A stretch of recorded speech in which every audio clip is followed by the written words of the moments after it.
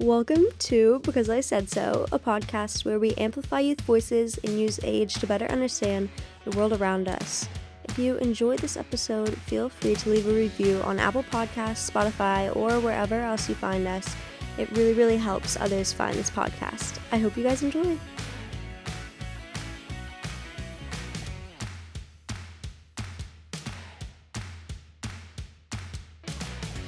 Hello, you beautiful people, and welcome back to the podcast. Today, we're going to be talking a little bit about a kind of hard topic, and one that I think is kind of, discussed a lot in media, but not really, it doesn't really get dove into a lot, and then I think that, we don't really fully understand, even though it's kind of, a term that I'm sure that you've heard a lot, and that is sex trafficking. And I was talking to some friends about it the other day, and as we'll talk about and get into, it is something that is an incredibly serious issue. But I think that it's interesting when we talk about things like the prevalence of the term stranger danger and things like that. I think that we were kind of taught growing up and taught by things like TikTok and social media that this is something that just goes on in every street corner. But really it isn't. But however, I think that human trafficking and sex trafficking in general really does happen in a broader scope than we think, even though it doesn't necessarily happen as often as we think. But there's just a broader scope of things that fall into those umbrella terms. And so let's go ahead and get into it. So as defined in the Trafficking Victims Protection Act of 2000, sex trafficking is the recruitment, harboring, transportation, provision, obtaining, patronizing, or soliciting of a person for the purpose of commercial sex act. And human trafficking, just for some history in general, began 1500 in the transatlantic slave trade. And I think that that's something that's really important to talk about when we talk about things like human trafficking and sex trafficking, because this sense of possession of a person, and especially possession, quote unquote, of minorities or just oppressing minority groups, is something that's still very prevalent. And forced immigration or trade of humans is still very prevalent. And that's, human trafficking and specifically sex trafficking are both modern day slavery. And you'll hear them refer to that, and that is one of the best ways that you can describe it. But obviously, slavery was kind of the beginning of human trafficking. And so the State Department says that between 15,000 and 50,000 women and girls are trafficked each year into the United States, and that's where kind of that forced immigration comes in. And it's a really interesting and hard process that we'll get into, because it creates a lot of stress for those people that were forced in via trafficking. Then when they get out and they get rescued, it makes it hard sometimes for them to find ways to remain in the United States, and oftentimes they're afraid to report sex traffickers because of their immigration status. But only 1/3 of the victims are brought from immigration. 2/3 of the victims are from the U.S. So even though the total victim number is somewhere between 45,000 and 150,000 victims per year on average, it's still relatively small overall compared to what I think that media might have us believe. And again, that doesn't mean that the problem isn't serious, because it definitely is. But I was talking to a friend the other day whose mom had a conversation with a woman who had sent this campaign to donate to sex trafficking the day after the Uvalde shooting, and it kind of became this discussion of well, right now I feel like I'm going to put my money towards gun violence and things like that, and it was kind of became this morality thing of well, blah blah blah blah blah blah blah, and it's and that's not to say that either issue is less serious than one another, because both of them are very, very serious. But in that context, we were kind of talking about the way that I think that people who are not as comfortable talking about an issue like gun violence and who are more proponents of gun rights might use it to cover it up. And that's really just a sidebar. I just thought that was an interesting conversation. It was something that we discussed. that was just a really interesting thing, and kind of how with some political issues, it's just interesting to look at the way that some people emphasize other ones over others, and the way that that's contributed to by conflicting messages in media. And so we were talking about basically like how the overstatement of how often this happens can be used to kind of subvert people's attention away from other issues that are also very prevalent and happen more often, such as gun violence. And again, that's not to understate how important this issue is. It's just to talk about an interesting, nuanced part of the way that we discuss other social issues. And basically, with human trafficking, when it began, again, in the U.S., and that is because colonies were mainly male, and a lot of Native women, African slaves, and poor European women were sex trafficked into the U.S. And a lot of this was also enhanced by the power dynamic, and we still see that contributing to sex trafficking today. Most of the time, it is men sex trafficking women, and we'll get into kind of later on the way that power dynamic and emotional manipulation and abuse gets into all of that. But it's a very, very nuanced system, and one that I think is kind of misunderstood. But getting into more of the history, prostitution then became legalized in more areas in the 1800s, and the term white slavery was used to refer to white women being forced into prostitution, kind of ignoring the longer history of oppressing minorities, women of minorities, into sex work. It was really only seen as a problem in the 1800s when white women started to move into that out of more necessity. And this was a really tangible sense of erasure of minority groups who had been trafficked previously, obviously. And it led to the White Slave Traffic Act of 1910, which was also known as the Mann Act, which, M-A-N-N, not like man. What it made that a felony to transport women across state borders for the purpose of prostitution or debauchery or any other immoral pleasure. And, I mean, this, obviously, you can tell kind of by the name, only applied to white women. And it was just, I mean, unsurprisingly in American history, it's just kind of like another form of really tangible erasure of minority groups and of their struggle. And later on, the minority groups that were involved in sex trafficking were addressed, but they were really only addressed to prevent immigration. So there were quota acts and immigration acts used in the 1920s to kind of prevent some of the sex work that minority groups were forced into. But again, yeah, as you can tell by both like the names compared to like the White Slave Traffic Act, it really was not focusing on the issue of protecting the rights of minority groups. It was focusing on the issue of preventing what they thought of as quote-unquote foreigners or quote-unquote migrants, quote-unquote aliens. Those were all words kind of like used surrounding the discussion into America. And human trafficking in general, though, was not really considered a major issue until the 1990s. And when it became an issue in the 1990s, we saw a lot of political uproar around it. And this all led to the Trafficking and Violence Protection Act of 2000, which promoted education and enabled abilities for prevention or police intervention and other things. And it was also both globally and nationally. But this is where we see some of the problem with women who were brought in from other countries to be able to stay and to be able to have success reporting their traffickers, because there was something instituted called the T visa, and the Trafficking and Violence Protection Act really outlined the ways that women could get a T visa, or any victim. I don't mean to use the term women just to exclude other people who are sex trafficked. It's just the overwhelming majority are young women. But basically, the steps that you have to take to get a T visa made it very difficult to actually obtain it, because first you had to prove or admit to being trafficked, and second you had to prosecute the trafficker. And victims often didn't want to prosecute their trafficker, whether that's fear, whether that's trauma, whether that's fear of their own immigration status and not really fully understanding the laws, because a lot of the women that these people went after were very vulnerable and often relied upon them in some way, which again we'll get into more when we talk about the manipulation.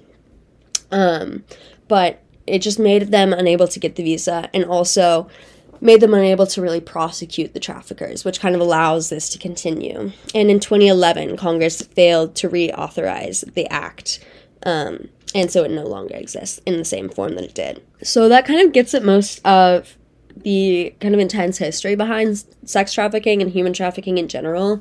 I think that some of that was definitely surprising, but also, like, in the grand scheme of things, I think when you really think about it, not as surprising. But I think that we don't often talk about the nuance of the conversation in equating slavery as kind of the beginning of human trafficking, or at least that's not something that was brought up to me, and that connection to, like, modern day times was not really made when I was, you know, in high school or in any sort of classroom environment. But now moving into more of, like, the types of sex trafficking. And there are several different types, and there are also several different methods of involvement that we'll get into in a second. So the different types, or the main types, are prostitution, pornography, stripping, live sex shows, military prostitution, and sex tourism. And sex tourism, because I feel like the other ones are pretty self-explanatory, but sex tourism is like this organization of vacations with the purpose of taking advantage of the lack of restrictions imposed on prostitution and sexual activities by some foreign countries. So kind of either taking girls to these foreign locations, or kind of running an organization where they bring certain people who are looking for a sexual experience into these countries where they host these women. And the methods of involvement are commercial sexual exploitation of children, so kind of child sex trafficking, pimp-controlled trafficking, where it's done by, like, one specific trafficker, or what they call, like, a pimp, gang trafficking, which is not just, like, affiliated with gangs, but also, like, a kind of, like, a gang of traffickers, but, you know, more often than not, that is, like, related to gangs, because there is a lot of money, which we'll get into. In terms of, there was a good quote in a documentary that I'll bring up in a minute, but basically the woman said, you know, with drugs and selling drugs, you sell the drugs once and they're gone. With sex trafficking, you can use the same woman over and over multiple times in a day. And so oftentimes it is something used by gangs in order to make more money.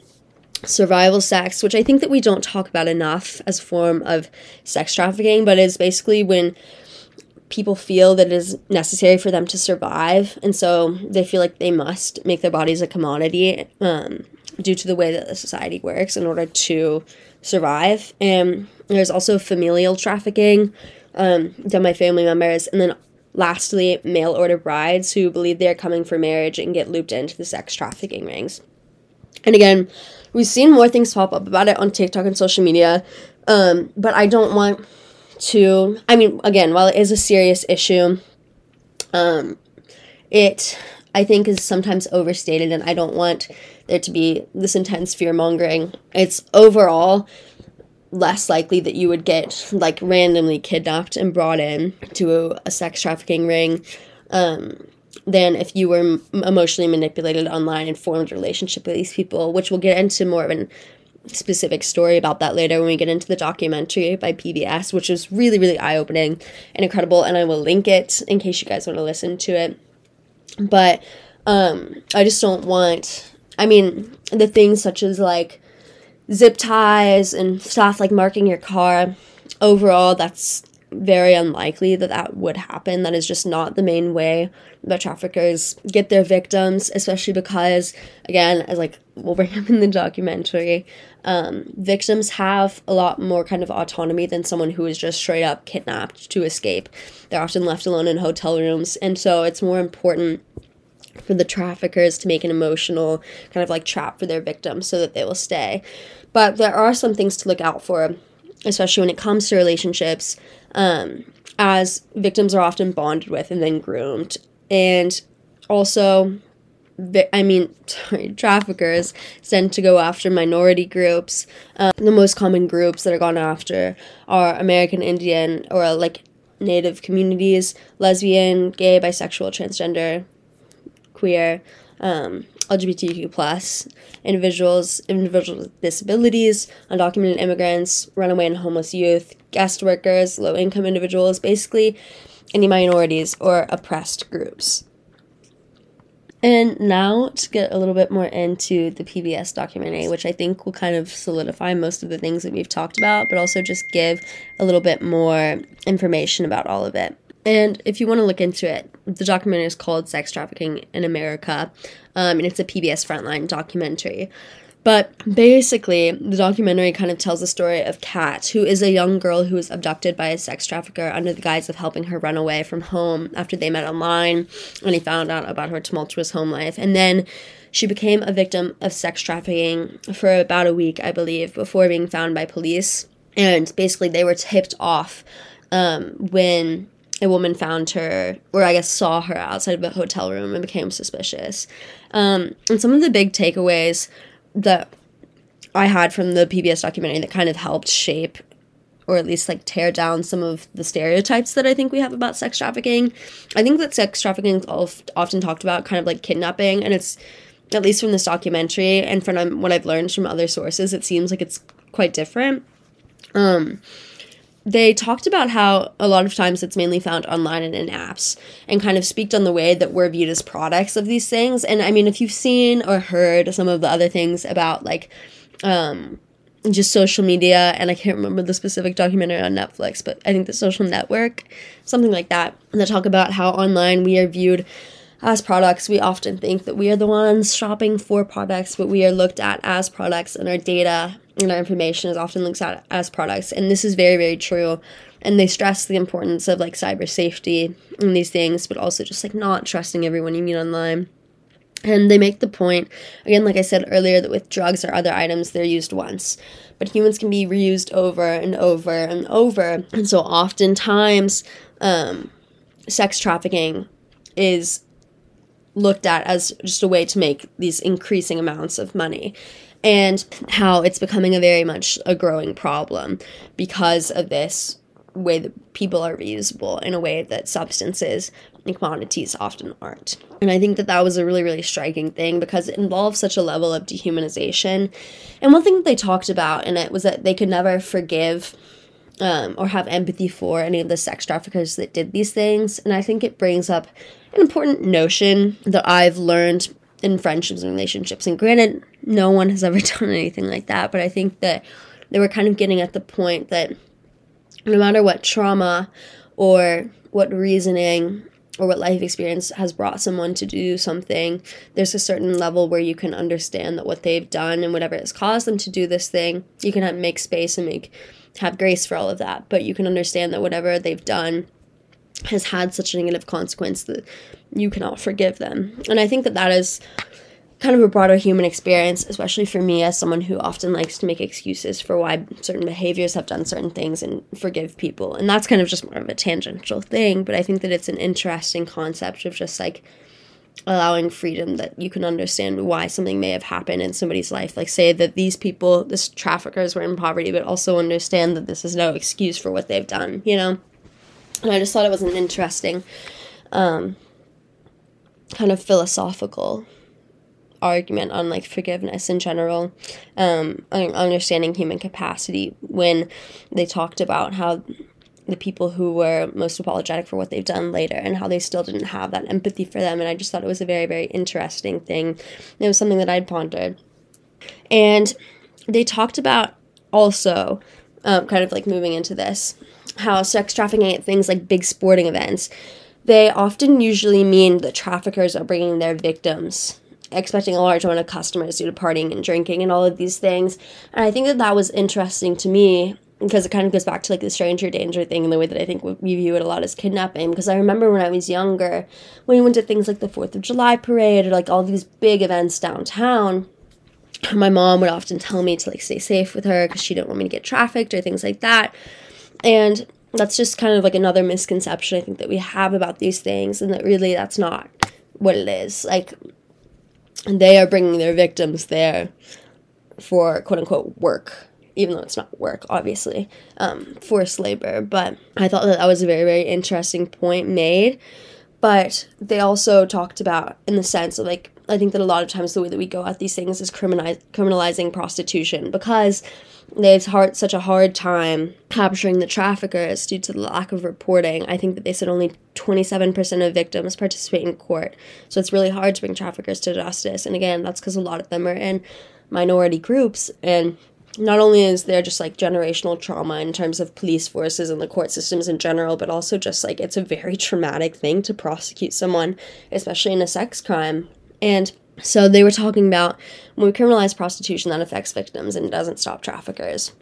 It blames the victims and does not really treat the problem, and how we need to go after the trafficker and not the trafficked, and how criminalizing prostitution actually only further prevents victims from talking about this and prosecuting their traffickers, because it makes them feel further that they will get in trouble by going after their traffickers in court, because they feel like they're the ones that have done the thing that is quote unquote wrong, or that they will be viewed as an accomplice. And they also talked about there are like these large black market websites that have come into play, as sites like eBay, sites like Craigslist have gotten a little bit more notice of these things, and have kind of like stepped away from them. But I also wanted to emphasize again that it isn't the idea that we promote of someone getting kidnapped and pleading to get away. And there's a lot of psychological manipulation. Many are recruited on sites. And I know specifically in this young girl Kat's case, they had talked to her about all of the problems that were going on in her life with her family. They told her that they would help her escape and that they would help her drive up to a place that she was going, and just help her out. And then after they told her that they weren't going to take her where she was going, and kind of did, in a sense, kidnap her after she had gotten in their vehicle, her and other victims had talked about the way that they felt that they had these emotional and mental handcuffs more than anything physical. They had talked about kind of the ways that they felt like they could physically escape, but they were told nobody would love them again, that there was no like life beyond this. And it was kind of like this series of like love bombing in some ways. And I know there's also a lot of domestic trafficking as well. There's a lot of drug related trafficking. And there's just all of these things that kind of make it feel like a necessity. And it was just a very, very eye-opening thing, because again, I think that the way that we've been taught to view it is like it's something that you really have to watch out for, stranger danger, things like that. And while it is in a sense, it's really more often this slow burn of this emotional manipulation. But what they were saying about the black market sites and social media is that the internet has made it so much worse, because it creates this intense level of access and invasiveness as well as control. I've seen other documentaries kind of talking about how there are people that have hacked into young girls' things or sometimes exploited them to get nude photos of them, and kind of this just manipulation and this ability to get so much more control and information and really feel like someone knows you. It is very, very concerning just thing, and things that have devolved. And they were talking about just how much the uptick in sex trafficking has gone on with the increase of social media. It just makes everyone so much more accessible. It makes it really easy to find victims, really easy to talk to them, really easy to find them physically as well. And it was a really, really eye-opening thing. I would highly recommend it. I'm going to link all of the different sources down below. And obviously, this does not cover everything about sex trafficking, but it does just give a very small deep dive. I would absolutely look into more resources that tell about victims. There are also funds, there are houses that help victims, because obviously after something like this, you need so much emotional support. And in the documentary, they talked about Kat's kind of process of prosecution, about how there were continuing things going on because some of the people weren't taking plea deals and things like that, and how she almost gave up. And she seemed as though she was one of the most resolute people the prosecutors had ever talked to about prosecuting her traffickers. And I think that was just a really, really startling and hard thing to swallow, because they were basically saying if the victim doesn't want to prosecute, they can't prosecute. They have to have legal standing to prosecute. And so she didn't want to prosecute, they couldn't. And it's just a really, really hard thing to see, because it shows kind of this continuing pain placed on the victims, even after all of this is over, to have them relive and to have them deal with this. And so I think that while this is something that's hard to mitigate, and that I know that a lot of people are striving to mitigate, I think that it's important to kind of just learn and make space for these stories and to be aware of how hard these issues are and to be aware of kind of the truth behind them. And I think that we can do that by learning the stories of people who've dealt with it, by listening to them, by hearing them and heeding their warnings, by learning from people who prosecute, by donating again to help people, and yeah, just by loving the people that are in front of us. And so thank you guys so much for listening. I hope that this was informative in some capacity for you guys, and I'll see you again on the next episode. Thank you.